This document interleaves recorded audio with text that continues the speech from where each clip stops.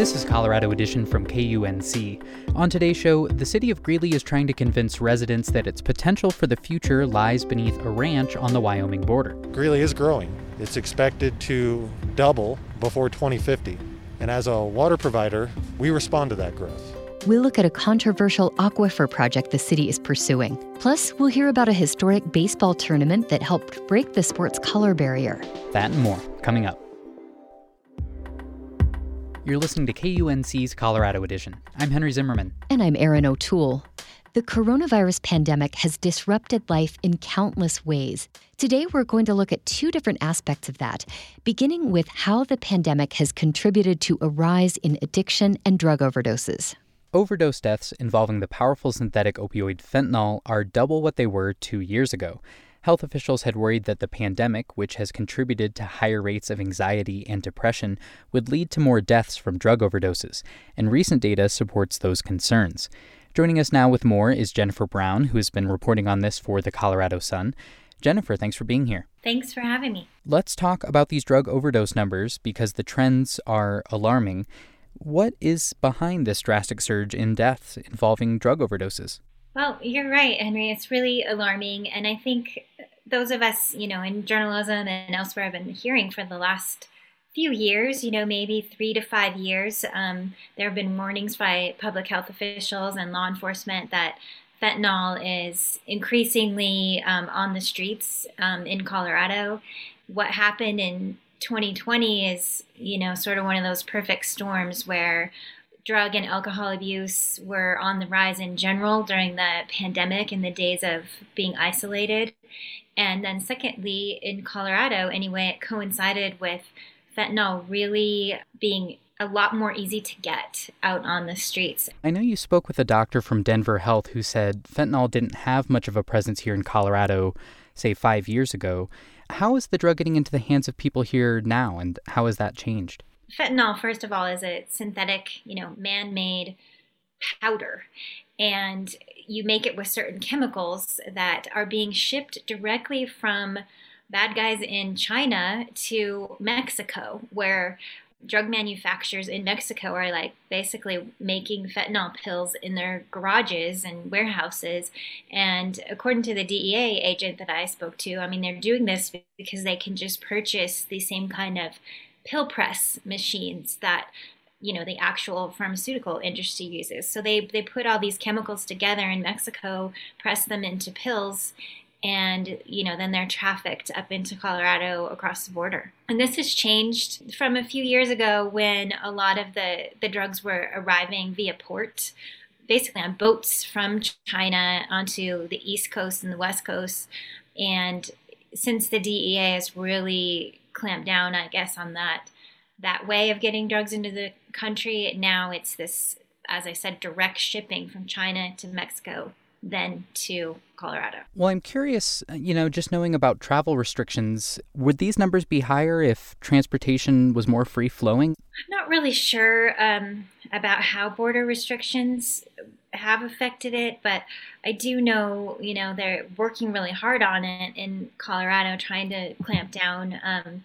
Just last week, the Attorney General's office here, along with the DEA, announced this huge grand jury indictment. They indicted 64 people in this international drug trafficking network. They're talking about 77,000 counterfeit Oxycontin pills. So, they're basically copying these drugs, make them look just as close as they can to the real thing. And what's terribly frightening about it is 26% of those drugs that they had confiscated contained lethal doses of fentanyl. So, the problem is people don't realize that they're getting fentanyl, which can instantly kill you, which is, 10 times at least more potent than heroin. What are lawmakers doing to address this issue? Is it on top of mind for anyone? I think it always is. For the last several years, there have been multiple bills each session that have to do with opioid overdoses in Colorado, which have been, on the rise since 2000 for sure. And most of those bills that have passed really focus on access to treatment. letting more places open, having people more eligible to get treatment there, and also to kind of keep track of statewide of who's got an opening and when you can get somebody in. I think what's really an interesting conversation that's gone on for the last couple of years and, so far has been really a non-starter is this idea of a safe injection site or a supervised drug consumption facility that some people have pushed to open. The city of Denver already approved it, but it requires a change in state law for it to be allowed. Jennifer Brown is a reporter for the Colorado Sun. You'll find a link to her reporting on all of this at our website, kunc.org. Jennifer, thanks for joining us. Thanks for having me on, Henry. It's been nearly a year since Colorado identified the first cases of coronavirus. And in the months since, it's clear that having to wear masks, stay apart from family and friends, and postpone many of the social and cultural events we're used to has not been easy. But in recent weeks, a growing number of people have had a harder time keeping their guard and their spirits up. KUNC's Ray Solomon is one of those who's been feeling this so-called pandemic fatigue. So she decided to dig into the phenomenon to better understand what it's all about. By all accounts, I've been extremely lucky. Still working, still healthy. My inner circle hasn't felt any of the harshest effects of this pandemic. And until recently, I've been pretty much just chugging along. But in the past month, sleeping has become an issue. Same deal concentrating at work and finding the energy to cook. Then I started seeing more and more angst and exhaustion in my Twitter feed and from my friends, and it finally dawned on me, I'm not alone here. Whether or not you've been infected by the novel coronavirus, pandemic fatigue is now the latest bug going around. I would say it's a type of burnout. That's Paul Barnett, Associate Director of Adult Treatment and Recovery with the State Office of Behavioral Health. According to the National Institute of Health, burnout is a state of emotional, physical, and mental exhaustion caused by excessive and prolonged stress. And Barnett told me that pandemic burnout manifests in a number of different ways. Feeling overwhelmed, emotionally drained, lacking energy, feeling empty and unmotivated, feeling an increase in irritability, increased conflicts in your relationships, feeling stuck, exhausted, hopeless. Barnett says that increasing pandemic fatigue is tangible and quantifiable in Colorado. Calls to the state's crisis services line have increased a lot in the past year, reaching an all-time high in October, which is the last month for which they have reliable data. Mental health facilities in the state are starting to be overwhelmed, and there's plenty of evidence that substance abuse is way up in the state this year. I've been a clinician for 25 years. I've never seen anything like this in my life. In terms of mental health, not just the pandemic, but in terms of mental health crisis. Yeah.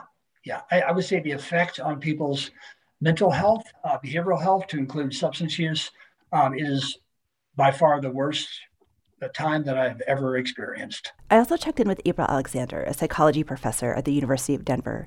She explains pandemic fatigue as the result of a year of grief and loss. Some people did lose their jobs. Some people did lose loved ones, but also loss of experiences. Thinking about birthdays, graduations, celebrations with your friends and loved ones, all of those things we missed out on last year. Why now? Like people who have been coping and, no one's been having fun, but why at this point in time is this happening? Hope is what's getting us antsy, that we've been tired for so long of all these experiences being taken away from us. And we're ready to get back to quote unquote normal. Mental health experts say that when people have endured stress for a long time, a little bit of hope that doesn't dramatically move the needle on relief can actually make people feel worse before they feel better. Coming into 2021, we now have a vaccine, which is giving us a little bit of hope that maybe we're almost towards the end.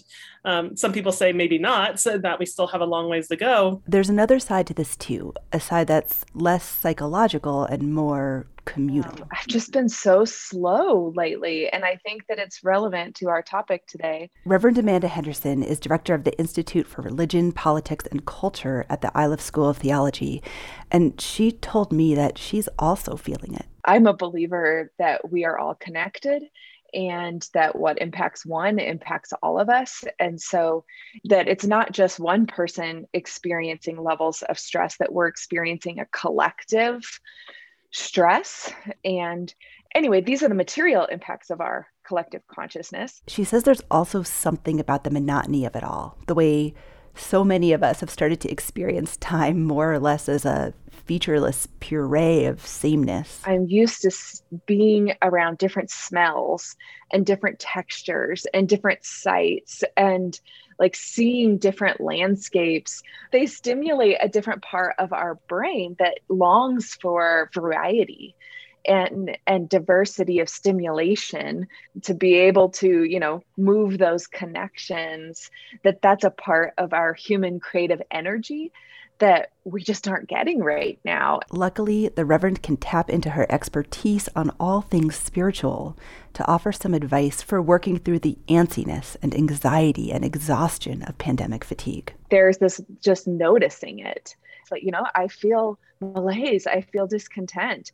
I know that there are people suffering all around me in ways that are more intense than I am. It doesn't change that I'm still feeling this malaise. And it doesn't mean you get stuck in it, but it doesn't mean you feel guilty about it. You just notice it. And she says while communal energy can be a vehicle for pain, it can also bring solace. That collective consciousness of the pain and suffering also brings a collective deeper vulnerability and connection to our own suffering, which it moves you to a different level of relationship. Connection is key. April Alexander agrees. We didn't value maybe as much the importance of connection until this moment, that we are connected beings and we need that, and we need the supports in order to live healthy, happy, productive, thriving lives. Look, we're all tired of Zoom and Meet and screen socials of all kinds. But right about now, our collective pandemic fatigue is compounded by midwinter doldrums. The extreme cold is keeping us nature-loving Coloradans cooped up inside. These are tough times. But Reverend Henderson has faith in our resilience. That means being okay, even when the world is not okay. It's not a hope that's dependent on a certain outcome. It's a hope regardless. Hang in there, folks. Ray Solomon, KUNC. You're listening to Colorado Edition from KUNC. The city of Greeley wants to keep growing, and it needs water to do it. Over the last couple of years, leaders have zeroed in on a new underground water supply to make that possible. The multi-million-dollar project would give the city access to a large, untapped water source. But as KUNC's Luke Runyon reports, the plan is not without opposition. It's frigid and windy on the day I visit Terry Ranch along the Colorado-Wyoming border north of Greeley. With its hundreds of grazing bison just off I-25, it's an unlikely place for a massive water storage project. Looking around, you certainly don't see any water. We are in a high prairie area with rolling hills. Adam Jokerst with the city's water department is standing next to a test well drilled deep into an aquifer that's held in place by layers of rock below the property. Think of it like an enormous contact lens under the surface, filled to the brim with water. And very well could be the future of Greeley's water supply. It's an idea city officials have been pitching to residents over the last few months. Here's how it would work. Greeley would get the water in the aquifer from a private company, Wingfoot Water Resources. And the city would have years to build the pipelines and pump stations needed to draw water out of the aquifer and put additional water in it. Greeley is growing. It's expected to double before 2050. And as a water provider, we respond to that growth. The storage project was born out of a 15-year-long process to enlarge one of the city's existing above-ground reservoirs along the Poudre River. Expanding dams and flooding riparian habitat comes with its own financial and legal problems. And when the aquifer project presented itself as a cheaper alternative with fewer environmental concerns, Joker says they jumped on it. What makes this so attractive for Greeley is that we already have a robust surface water portfolio. And this would be our drought supply. In a drought, this water will still be here.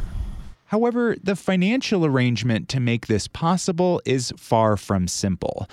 By handing over ownership of the water, Wingfoot, the company that owns the aquifer now, would receive credits, redeemable by developers interested in building within city limits. So, as part of the deal, Greeley gets a big underground bucket of water, and Wingfoot makes their investment back when new water users, like subdivisions and commercial districts, come knocking. These credits will only be valuable as long as the city continues to prosper. That's Wingfoot founder and CEO Christopher Dietzler. Greeley is already projected to grow, but Dietzler says this deal could make his company one of the city's biggest boosters. There may be opportunities where a large business that requires a lot of water wants to locate in Greeley, and we may be able to really facilitate that happening. But some aspects of the Terry Ranch project have made a small group of residents, like John Guthrie, anxious. Guthrie worked as an engineer for the city for more than 20 years. Yeah, main concerns are that there's, we're making a major change from surface water, high mountain snow melt, high quality water to groundwater. That's because water pumped from the aquifer contains small amounts of uranium. Some tests showed uranium levels hovering right around the highest level state regulations allow for drinking water, so high enough to raise concern. City water staff say the uranium can be treated to undetectable levels, but Guthrie wants commitments from the city that it will remove all uranium in perpetuity. No one should be drinking uranium if they can help it. If they have a choice, we have a choice. We've got a good mountain supply that can be expanded. Guthrie is also worried at how fast Greeley is trying to wrap up the deal. He notes that the project has only been public knowledge since last summer, and what's being proposed would play into how the city develops for a century or more. Back at Terry Ranch, the city's Adam Jokerst says the project has run a gauntlet of feasibility studies, and so far they haven't come across a deal breaker. We have a obligation to our ratepayers to, when they have a tap from Greeley, that it will always have water. The Greeley City Council is expected to take a final vote on the deal during its March 2nd meeting. If approved, the city would shift their plans away from expanding existing reservoirs. I'm Luke Runyon. Saturday marked the 101st anniversary of baseball's Negro League. Back when the sport was segregated, the league was where greats like Satchel Paige, Hank Aaron, and Jackie Robinson all got their starts. Although Colorado didn't have any teams of its own, the state did play a large role in integrating the sport almost 90 years ago. Colorado Edition's Alana Schreiber spoke with the president of the Negro League Baseball Museum, Bob Kendrick, about a historic tournament that was later dubbed the Little World Series of the West. Early 1930s Colorado wasn't exactly a beacon of hope for racial progress. The Ku Klux Klan sponsored multiple members of the state House and Senate, and redlining practices kept African Americans from moving into prosperous neighborhoods. Nor was Colorado a stronghold for baseball. The state had a couple of semi-pro teams, but the major leagues only extended as far west as St. Louis, and the Negro Leagues as far west as Kansas City. But in 1934, Oliver Marcel, or as he was better known, the Ghost, had an idea to put baseball on the map and integration on the mind in the Mountain West. The Louisiana-born former Negro League third baseman had recently moved to Denver, and when the Denver Post was gearing up for its annual semi-pro baseball tournament, he insisted that the Kansas City Monarchs, a Negro League team, receive an invitation. The one thing we know is that the message absolutely got to J.L. Wilkinson, who owned the Kansas City Monarchs. That's Bob Kendrick, president of the Negro League Baseball Museum in Kansas City. The Denver Post tournament was the first organized baseball tournament to integrate, which allowed black teams in. Wilkinson would enter the Monarchs into the tournament, but Wilkinson also had some booking rights of the House of David that he also booked into the tournament. And again, the House of David was an all-white religious sect. And so they used baseball to spread their gospel, but they played a great role in black baseball as they would barnstorm all over the country playing with and against Negro League teams, most notably the Kansas City Monarchs. But Wilkinson hired Satchel Paige to play for the House of David in that tournament. Yes, that Satchel Paige, the star pitcher who held a long career in the Negro Leagues before making his major league debut at the ripe young age of 42. To this day, he's remembered as one of the hardest throwing pitchers in the game. The House of David became integrated. But that particular team was likely one of the few teams that actually was a white team that had black players on it. But Wilkinson also had some ulterior motives. In Wilkie's mind, he not only could win first place prize money, but he could also get second place prize money if everything went as planned. And so whether it was the ghost that got them in, Wilkinson's plan played out just as he had set it out to. Not only was this the first major integrated baseball tournament in the U.S., but the only integrated team at the tournament walked away with first place. The House of David and the Kansas City Monarchs dominated the tournament and ended up playing against each other in the championship game, where Satchel and the great Negro leaguer Chet Brewer hook up in an epic duel, and the House of David would win the game 2-1 before an overflow crowd there in Denver, and Wilkinson walks away with both first and second place money. I don't think they got invited back again. But despite Wilkinson's antics, it was the skill of the Negro League players that made a lasting impact on the fans. I think it was an indication that here was a cross-section of the population that maybe we had not paid attention to that can play this game. And that era had its own stigma associated with it. Even as the Post was writing the story, they would refer to Page as the chocolate whiz-bang. You know, so you still had some of that racial stuff, but what white fans got a chance to do is see this great black talent. And I think the reputation of these black ball players had preceded them anyway. People had heard about these players from the Negro League, but now they got a chance to see it for themselves. Colorado baseball historian Jay Sanford once said that Denver was the beginning of integration in baseball because Jackie Robinson certainly would not have integrated the league in 1947 had the Denver Post tournament not done so in 1934.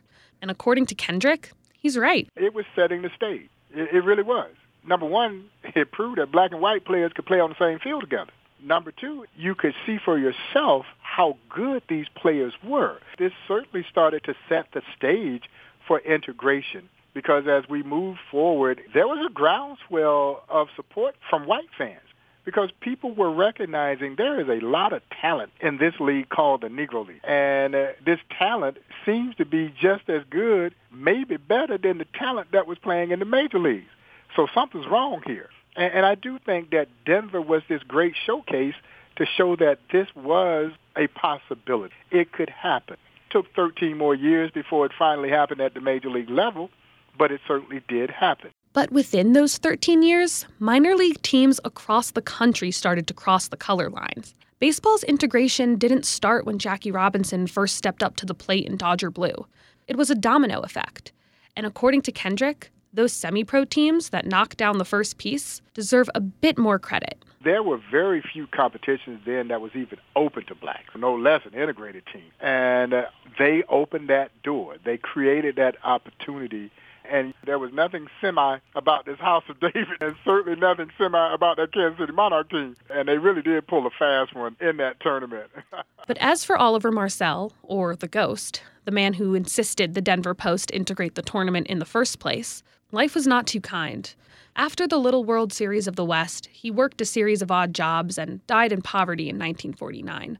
He was buried in Denver in an unmarked grave. It is a reflection of the challenge that we have with Negro League's history in general. It was never substantially documented in the pages of American history books. So American historians did us all a tremendous disservice. They kept this wonderful chapter of baseball and Americana away from us. So we don't know the story of legendary ball players like Oliver the Ghost Marcel, who should absolutely be in the National Baseball Hall of Fame. There are so many players who were part of the Negro Leagues that their stories still remain forgotten. The Negro League Baseball Museum, it is our job to make sure that they are remembered, but not only remembered, but celebrated. Celebrated for what they did to help change the game of baseball, but more importantly, what they did to help change this country for the better. And in 1991, one of those Negro League ball players was finally celebrated. The Colorado Rockies, along with the help of Louisiana's minor league Zephyrs, ceremoniously unveiled a new headstone dedicated to the man who championed baseball's first major integrated tournament. If you visit Denver's Riverside Cemetery today, you'll find a grave that reads, "Oliver the Ghost Marcel brought professional black baseball to Colorado." That's our show for today. I'm Erin O'Toole. And I'm Henry Zimmerman. Our production team includes Tess Novotny, Alana Schreiber, and Ray Solomon. Brian Larson is our executive producer. Thanks so much for listening. This is Colorado Edition from KUNC.